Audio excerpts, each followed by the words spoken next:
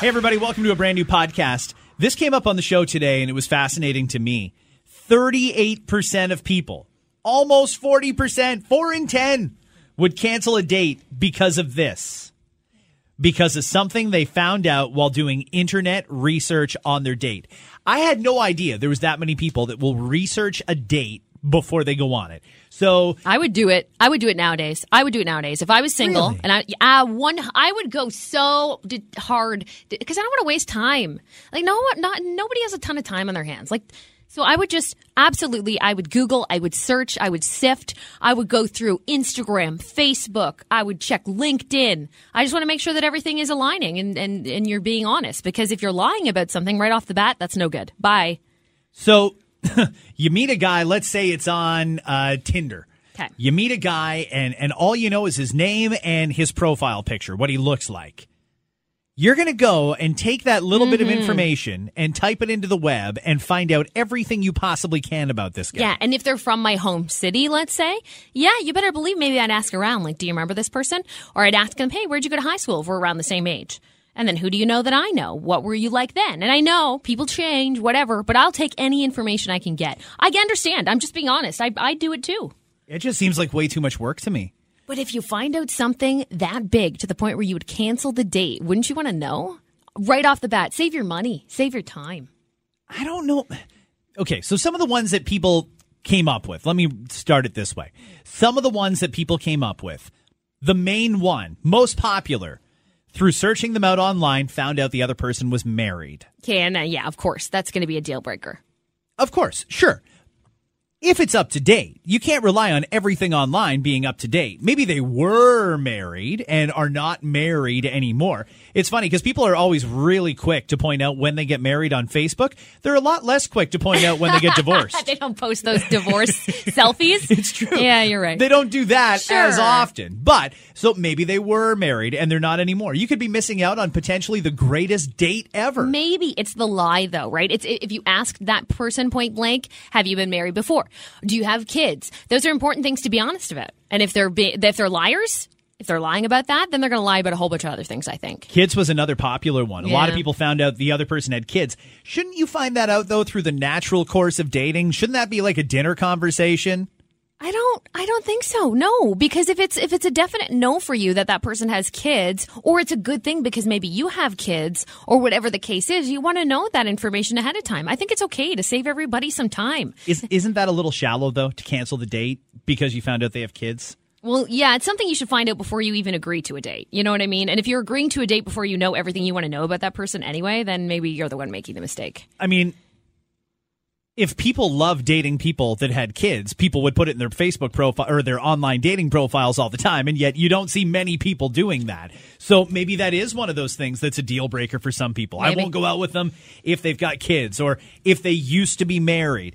Some of the other ones that came in, too, this morning, people were suggesting that they found mug shots and all sorts of stuff. Okay, but That's again, hardcore. yeah, okay, so they've had a little run-in with the law. Doesn't necessarily make them a bad person. It just means that they got caught. We all break the law. You just happen to get caught.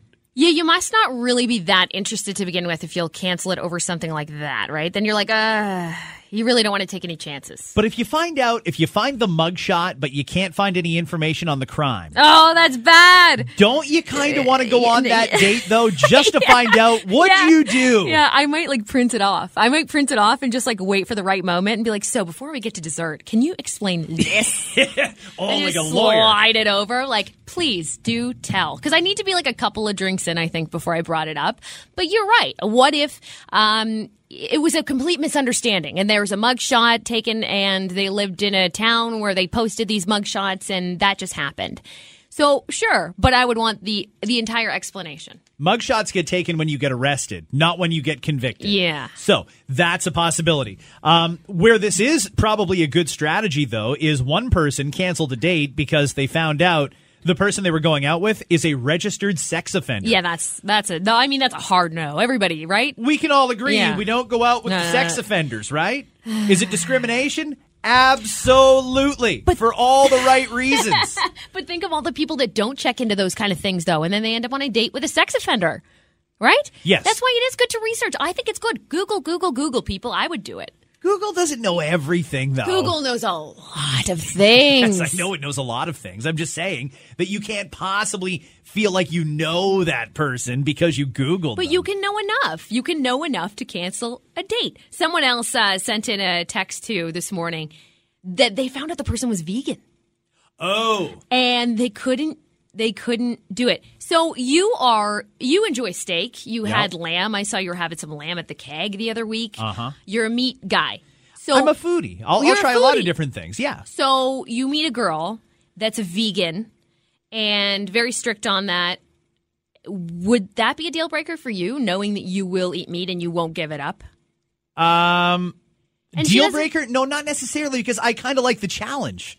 Okay. I like the thought that, okay, we're going to have to get real creative on planning out meals, but this might be fun. And I also think, because I don't have a problem with the vegan lifestyle, maybe in a weird kind of a way that will rub off on me and I will somehow become a little healthier. So you're okay with that? That's okay if she does end up changing you a little bit. I'm That's all open right. to new Some ideas. people are so closed off to that kind of thing. So good for you. If you want to go out on a date with me and try something different, I'm totally game. Okay.